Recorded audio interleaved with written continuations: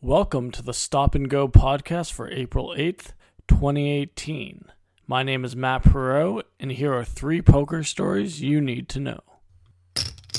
The first 2 flights of event number 1 have wrapped up on Friday night at the 2018 Western New York Poker Challenge. The $200 buy-in event saw 146 entries in Flight 1 and 204 entries in Flight 2, with 22 and 25 players advancing to Day 2 respectively. Daniel Wagner accumulated the most chips from either starting flight with 325,000 in chips. The Staples brothers, Jamie and Matt, have their ultimate sweat prop bet with Bill Perkins' journey being turned into a documentary. The teaser for the documentary was just released on YouTube.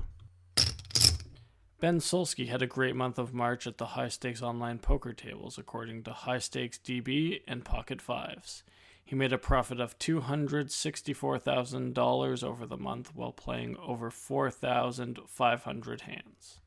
Grazviz1 and Linus Lowliger also had big months while winning $245,000 and $241,000 respectively.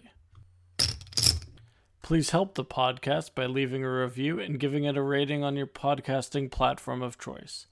Thanks for listening and have a great day.